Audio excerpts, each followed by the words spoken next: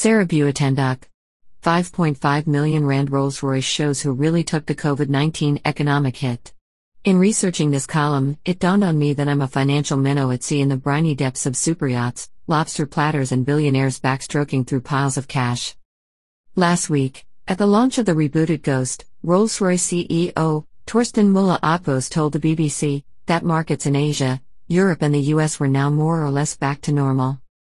According to the British broadcaster's article here, sales for the first half of 2020 were down 30%, but now times are starting to become better and better. The new Ghost is billed to cost around £250,000, about 5.5 million rand. Rolls-Royce's immense Phantom model will set you back even more, so you get the price ballpark we're talking about for the mark in general. Whether you think these beasts are bling and brash or brilliant, you can't help but be impressed by the work that goes into making just one of them. The craftsmanship is staggering. Watch the National Geographic Megafactories episode on the brand, and you'll see exactly what I mean. It's been on DSTV recently, and there's a recording of it on YouTube. Bespoke finishes and actual humans physically making the vehicles aside, what I really have a hard time comprehending is that so many people, globally, have the funds, or access to loans, to buy this sort of vehicle.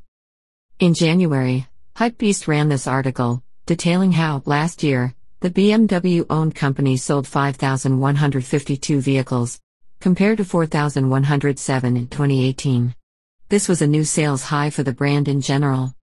What really blows my mind? That in a pandemic, amid unprecedented global economic uncertainty, sales for these luxe cars are still happening at all, never mind stabilizing. It seems bananas, but we all know the deal. It's the middle class who've taken the hit in this harrowing past 6 months. Not the fiscally cushioned Bezosis or those Emirati sheiks, Chinese tech playboys or PPE entrepreneurs. This right here, the Ghost, is the kind of purchase that separates them from us mortals. We're busy worrying about the spike in City of Joburg rates, they're debating whether the stitching of the car seats will match the color of their eyes. Still, if you are one of the gang in the market for a car to set you back a couple of million, especially now that you're emerging from your coronavirus cocoon and are hitting the roads again, you don't have to settle for the Rolls. Mercedes-Benz launched its new S-Class last week too. Perhaps that's more your speed. And compared to the Ghost, it's practically free. As the New York Times story on the Merc puts it, cynics may regard the S-Class, which will have a base price north of $100,000 in the US, as a landyacht for plutocrats, a discordant display of wealth amid rising unemployment and sagging growth. Well, sure. But it does sport 30 speakers and passenger seats that'll give you a massage. So, really, what's not to like? BUITENDACH is the FM's life, editor and editor of Wanted magazine.